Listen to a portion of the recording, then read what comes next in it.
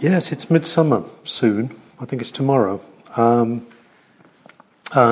that always makes me think of my homeland, which is Finland, which is much further north than here. And in Finland, this time of year is really a time of very, very long days and very, very short nights. So the sun may go down in Helsinki, which is the very southern end tip of Finland. It may go down about 11 o'clock and come up again at 3 in the morning. So it's very, very short nights. Up in Lapland, the very northern part, the very northernmost point of Finland, the sun last rose up on 17th of May, and it will next set on the 26th of July. Wow. So it's called the land of the midnight sun, and you can see why. It's just constant daylight up there.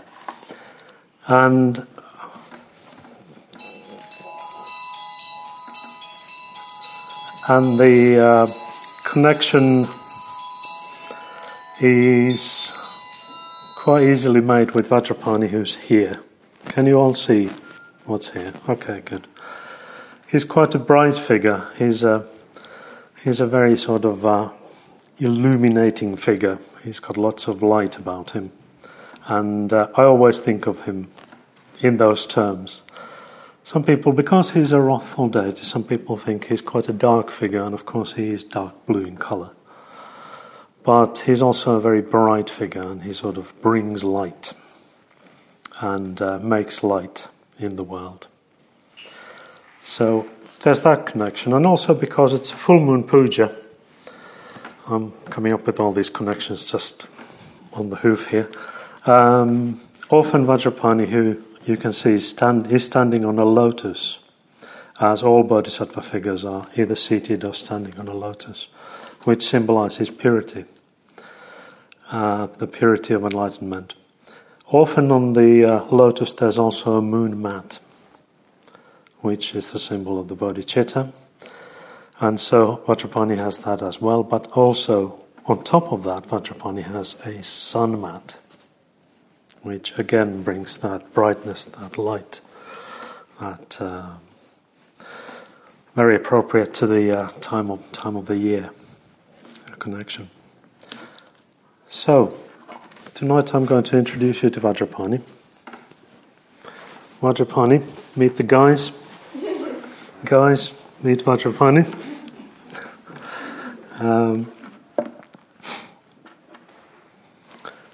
Vajrapani is a class of a bodhisattva, and the class is wrathful deities.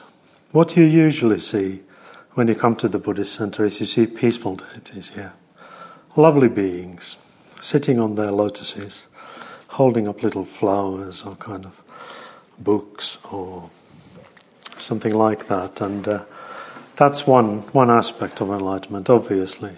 The kindness, the friendliness, the compassion, the other regarding aspect of enlightenment comes through very strongly in those images. But there is another aspect to it, which is this, the wrathful deities. They are, as you can see, very stocky beings. They're very strong and powerful beings. And they don't generally sit down. They usually stand up. And that tells you something about the sort of energy that they embody. As you can see, he's standing on this slightly sort of extended position, with one leg sort of flexed on this side and the other one straight back. That's a kind of posture where you expect somebody to be quite alert. It's a posture of alertness. You're ready for something. You're standing there, ready to act, ready to do whatever needs doing. If you ever practiced martial arts, karate or aikido, something like that, that's your basic posture. You'll be standing like that, ready to act. And that's what Vajrapani is doing. He's ready for action, and action is his forte. Yeah.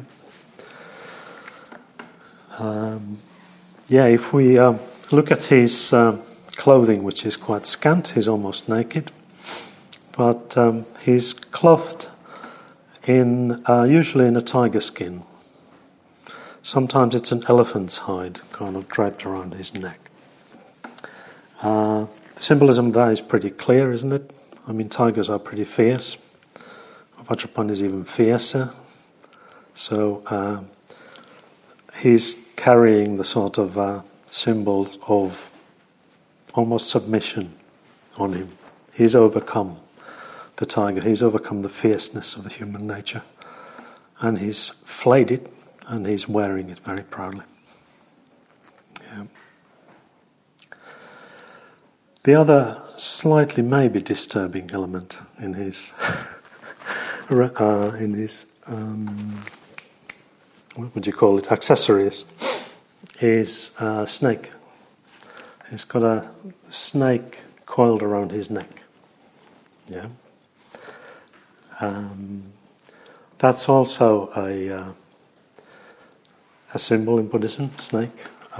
It's ignorance, isn't it? Or is it craving? Or is it hatred? It's one of those. He's grabbed the snake, and the snake is not dangerous to him anymore. He's tamed it, as it were. He's put it round his neck and he's wearing it like a garland. So he's quite happy with it. And also he's protecting the snake, because snakes have natural enemies. They are the sort of mythological birds called Garudas, and they really like snakes and they eat them. So Vajrapani is protecting the snakes, having overcome that impediment. He's got various jewels in this picture, in his arms, in his ankles, around his neck. He's got a crown on his head. That's fairly standard sort of bodhisattva gear, as it were. Those are the merits of his actions, displayed as something concrete, as jewelry around him. If you moved into a little bit more extreme form of Vajrapani, the jewels would be replaced by bones. He would wear bone ornaments around his ankles, around his wrists, and around his neck. And the crown on his head would consist not of 5 jewels, which symbolize the 5 Buddhas, but of 5 skulls. So he would have a crown of 5 skulls on his head. And these would symbolize the 5 skandhas. You may remember from your study groups that skandhas are what we as conditioned beings consist of. They are the 5 heaps, as we refer to them. And Vajrapani has, just using his insight, seen through the 5 skandhas, seen the insubstantiality of them, and has, as it were, annihilated them, has kind of made an end to them, has killed them, and he's wearing them as a sort of triumphal headdress. So everything in the picture has a meaning. And further, I think there's the long matted hair, which is in India, the sadhus and the holy men wear that sort of hair. It's a bit like a sort of dreadlocks. Yeah. Sometimes they're sprinkled with ashes. Sometimes they're sprinkled with dust, and the sadhus are usually going around with only a loincloth. And they've got this massive matted hair on their head. And the ashes come from funeral pyres, by the way, so it's not just any old ash. Yeah. Then his hands do things. His left hand is held at his heart, and he's doing this. And it's not just like, yo. Yeah. This is a mudra. Mudra is a symbolic gesture. And this symbolic gesture means away with evil. It means preventing adverse influences, or trying to ward off evil influences. Yeah. Of course, in Buddhism, there's no good or evil. We are not sort of working on that sort of dualistic framework. There are only evil people and evil intentions, but there is no such thing as evil, as in Christianity, as in other religions. So the evil in this case is not directed against anything particular like a devil or anything like that. It's just directed against anything that stands in between you and the enlightenment. Yeah. Whatever holds you back from enlightenment. Vajrapāṇi is just saying, like, go away. And that's where I've struck a bit of a sort of division of labour between me and Vajrapāṇi, because I visualise him regularly. And I always thought that if I visualise a figure like that, well, it's not all just up to me, it's up to them as well. They should be doing something, yeah? If I go into all this trouble of kind of sitting there every morning, putting all this work, why not? So that's his job. He's keeping away the stuff from my meditation. He's holding things at bay, and he's kind of leaving me to meditate. He's kind of creating a bit of a bubble, temporary bubble around me. And there I am, meditating, and he's sort of standing there and looking after me. It's quite a nice thought. So that's the mudra in the left hand. The right hand holds the same mudra, but it's got Vajra in his hand. There's a Vajra in his hand. And Vajrapāṇi gets his name from this, from the Vajra, yeah. So, what is a Vajra? It's one of those mythological things that don't really... I haven't seen one yet. You see the metal ones around here, but they don't really do what they're supposed to do. They're symbols. And Vajra is an interesting weapon, really, because all wrathful deities carry weapons of some sort. They're quite threatening, and they're sort of... they're quite strong, and some of them carry like battle axes, and some of them carry clubs with which to kind of crush things, not people, evil influences. Some of them carry spears with which to kind of pin things down, and some of them have bows and arrows, some of them have sticks. And Vajrapāṇi has a Vajra, and all these other weapons kind of make sense, but Vajra is a bit more nebulous. So Vajra is really usually translated as a thunderbolt. So it's a direct reference to natural phenomenon, that is lightning. And it's supposed to have the same power and the same penetration as a lightning, and it's just as quick, and it's just as powerful. Yeah.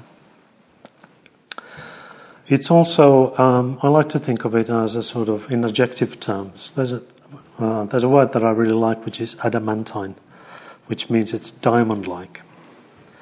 So Vajra's quality is diamond-like, it's very hard. The diamond, there's a scale of hardness to materials, and diamond is number 10. I think it's called the Mohs scale. And it's the hardest material in existence. Nothing can touch it except other diamonds. You can't really scratch it without using other diamonds. So on this scale from 1 to 10, diamond is at 10, but I think Vajra goes to 11. Yeah? It's that sort of material. We're in a bit of a sort of spinal tap territory here, and the Marshall amps that go to 11, but it's the same thing, basically. Yeah, you take it one further, and of course, it's much more effective. Yeah, it's got other interesting qualities. Vajra, it's almost like a sort of semi-conscious thing. It's not just a lump of dead metal or dead material. It is said that it's got three very interesting qualities. One is that it will always fulfill and accomplish the mission that it's been given. So you can sort of take a Vajra, tell it to go and do something, and it will do it, and it will not fail. It's that sort of unstoppable force in the universe. The other interesting quality is that it will always come back into your hand. So once you've let it go and it's done its thing, it will always come back. So it kind of knows its owner. Yeah, it will come back and be with you again. The third quality is that you can't use it light-heartedly. Yeah, so you would think that with this wonderful thing you could just kind of whack somebody who irritates you a little bit. Well, it won't. Vajra won't do that. It won't go for light-hearted things. It will want to do something that's meaningful, something that's quite serious even, something that has meaning. Yeah. So those are the qualities of the Vajra that he holds. So thunderbolt, adamantine weapon, it won't be used light-heartedly, it will always come back and it will always accomplish its mission.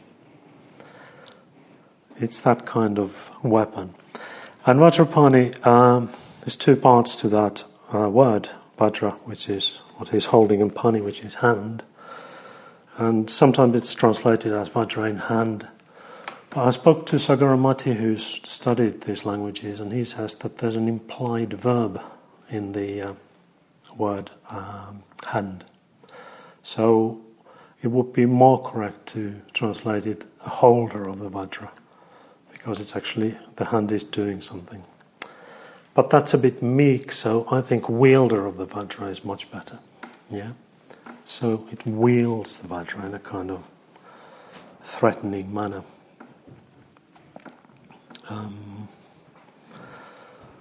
There's an analogy I thought of that pertains to that, which is, I'm not quite sure if you've ever seen these old samurai movies from Japan. Akira Kurosawa's films, where you've got these wandering samurais and they go around and sometimes they get into scraps or difficulties. And the legend, I've heard it said that when samurai draws his sword and starts wielding it, he means actually to kill somebody. Yeah. You know you're in trouble if the sword comes out. Sometimes in the film you can see them just taking kind of a little bit out of the scabbard, so that it's like, are we stopping there?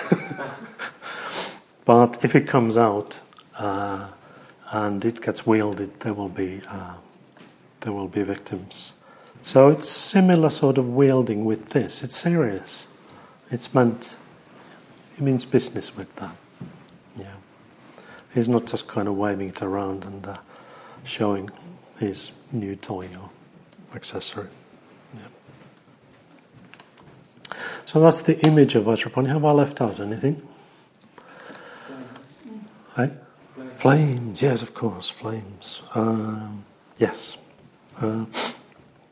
Vajrapani's forte is, or one of the things that he does really well and stands for is a breakthrough in a way that you may have experienced in your life. A sudden change, where you've been doing something like, say, study, meditation, or some kind of pursuit for some time, and things seem to be going okay, but they're not going very far very quickly. They're kind of gradually sort of building up. But then suddenly, at times, there's a sudden discontinuity and there's a sudden change where things really change into quite a different level quite quickly. Yeah. So that's what we call a breakthrough. You kind of, ideally in spiritual life, you would follow the path of gradual steps. You would meditate regularly, you would gain the fruits of meditation regularly, you would proceed quite satisfactorily and you would get a sense of that. But in life it's not quite like that always. Things change, and sometimes things seem just a bit stuck for quite some time even if you keep meditating, if you keep studying, if you keep pursuing your interest. But then suddenly, at some point, there will be a change, and it will be quite a dramatic change often. So that, just like that, maybe overnight, things change and you're in a new place, and you're in a new situation. So there's a breakthrough in spiritual life quite often, and it's not uncommon at all, in terms of meditation, in terms of various insights, experiences, in terms of understanding, in terms of all sorts of things. So Vajrapani's flames symbolise that breakthrough. Yeah? It's like smashing through something. It's almost like a sort of comet or meteor coming down from space to Earth at huge speed. And when encountering the resistance from the atmosphere, it was just start burning. All the burnable elements just kind of evaporate from it, and the friction is massive, and it's also purifying in a sense. It will leave the non-burnable materials in there. So when there's a breakthrough in your life, it can sometimes feel like that. There's an enormous, kind of ginormous speed. Things are happening at great pace, and things are moving very fast, and you almost can't keep up with it. And you kind of almost feel like you've lost control in some way. So those flames are there to signify the breakthrough aspect of it. And it fits very well with Vajrapani being a very strong, sturdy bodhisattva. He can handle that, and he's the one to deal with it, as it were, when the time comes. Okay.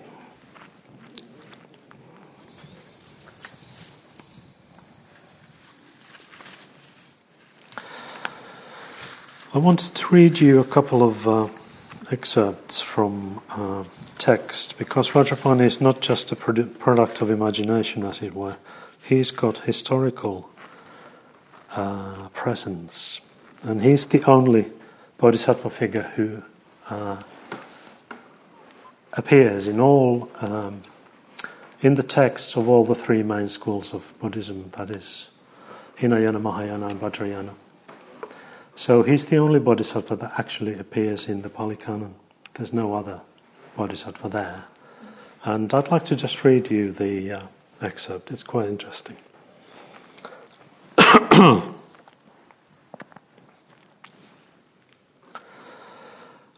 The occasion is that the Buddha has been visited by a young Brahmin.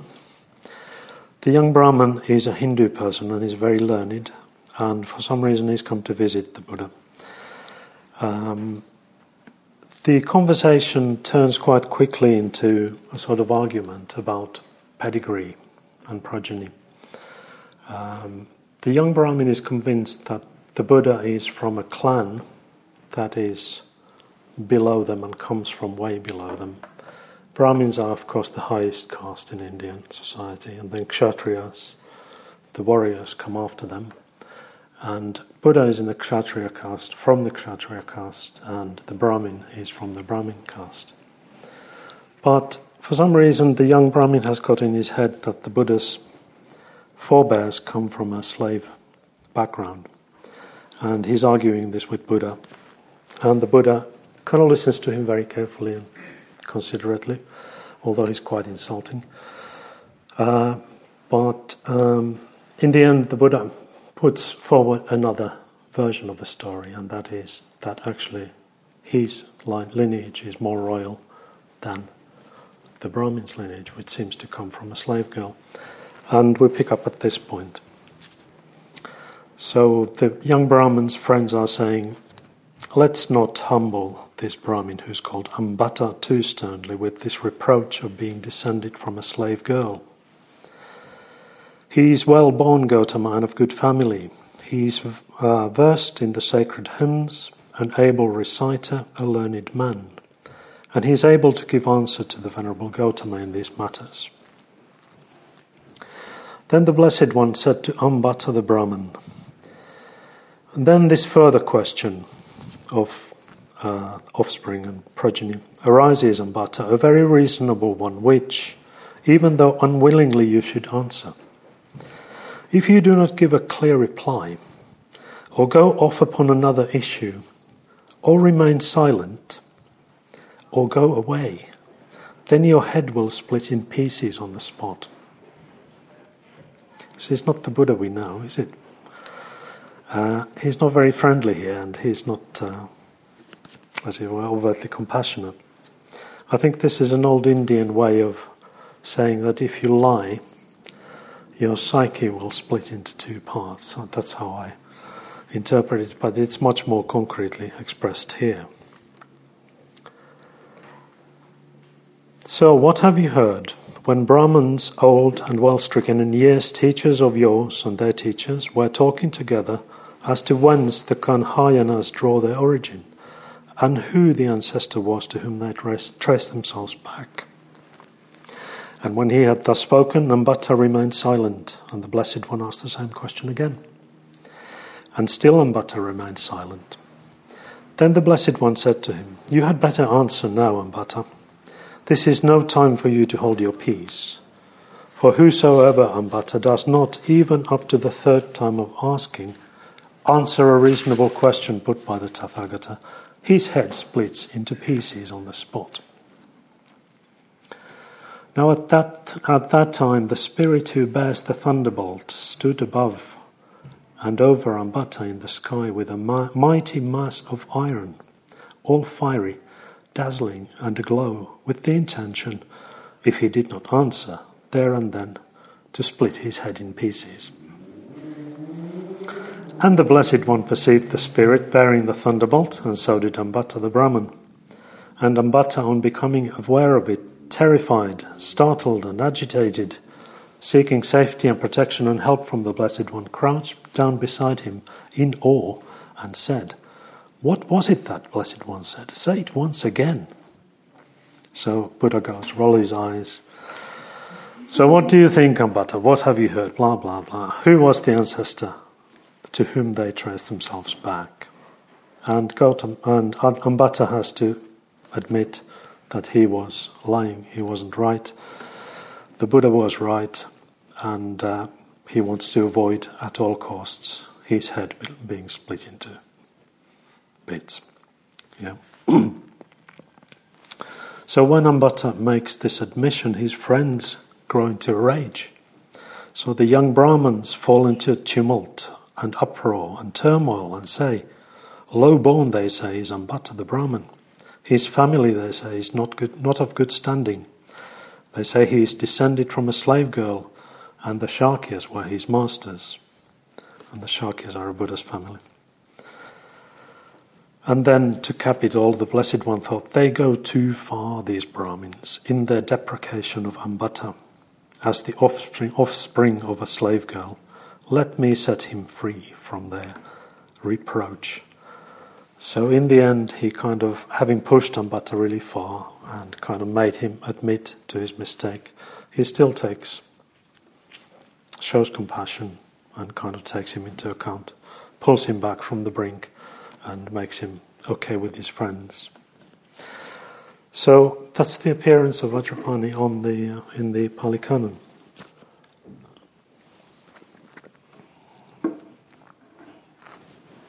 He appears in Mahayana in the combination of the three family protectors.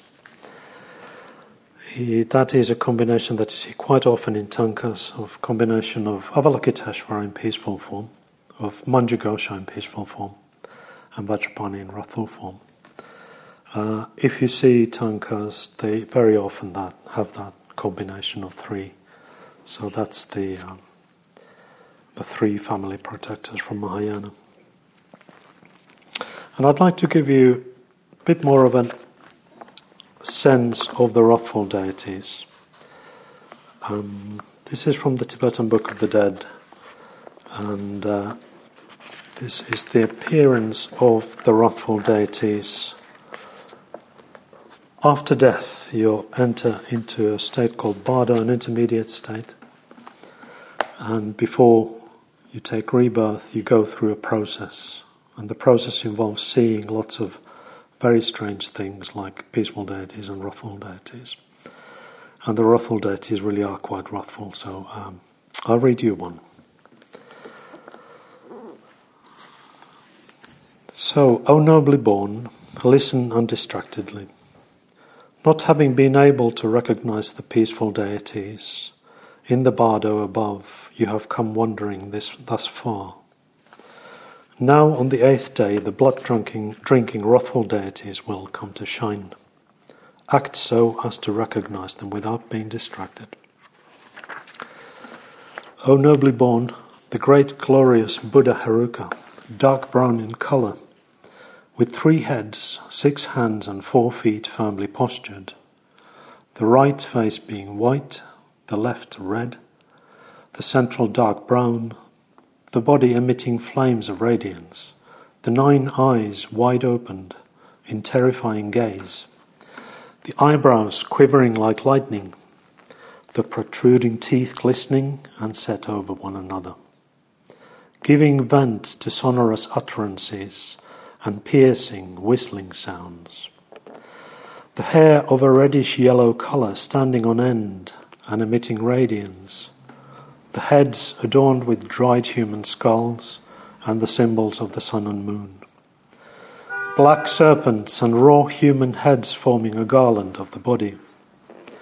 The first of the right hands holding a wheel, the middle one a sword, the last one a battle axe. The first one on the left hand's a bell, the middle one a skull bowl, the last one a ploughshare. His body embraced by the Buddha Krodeshvari, her right hand clinging to his neck and her left putting to his mouth a red shell filled with blood.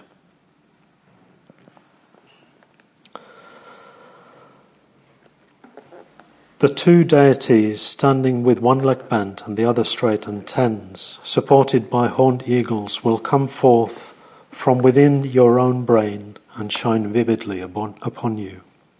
Fear that not, be not awed, know it to be the embodiment of your own intellect. As it is your own tutelary deity, be not terrified, be not afraid, for in reality it is Vairochana. Simultaneously with the recognition, liberation will be obtained. So this is a bit obscure, but the idea in the Tibetan Book of the Dead is that with these visions after death, they are produced by your own mind, and if you recognize them as such, however terrifying they are, you will be liberated. It's a simple teaching, but it takes all this working out to make clear. Okay, I hope I've given you a fairly good idea of what wrathful deities are, what they do, how they appear, and kind of what their function is. And you can probably see by now that they're called protectors of the Dharma, the most generally. They protect the Buddha's teaching from evil influences. And I thought I'd finish with Bante's little invention, which is called the 5 precepts in tantric form. You're familiar with the 5 precepts as we usually recite them in the puja, but there's also a tantric form which is a little less known, and it's all to do with energy, and I'll finish with this. So the first one: do not obstruct the energy of any other person. So with deeds of loving kindness, I purify my body. Do not drain the energy of others. Give freely of your own energy. This is taking the not given. Do not misuse energy. Stillness, simplicity, contentment. And use for any given purpose the energy appropriate for that purpose, not one which is inappropriate. And fifthly, do not allow energy to become turbid. Keep it clear and bright. And that's a nice place to end, because we end on a note of brightness, midsummer, lots of sun, bright bodhisattvas. Thanks very much.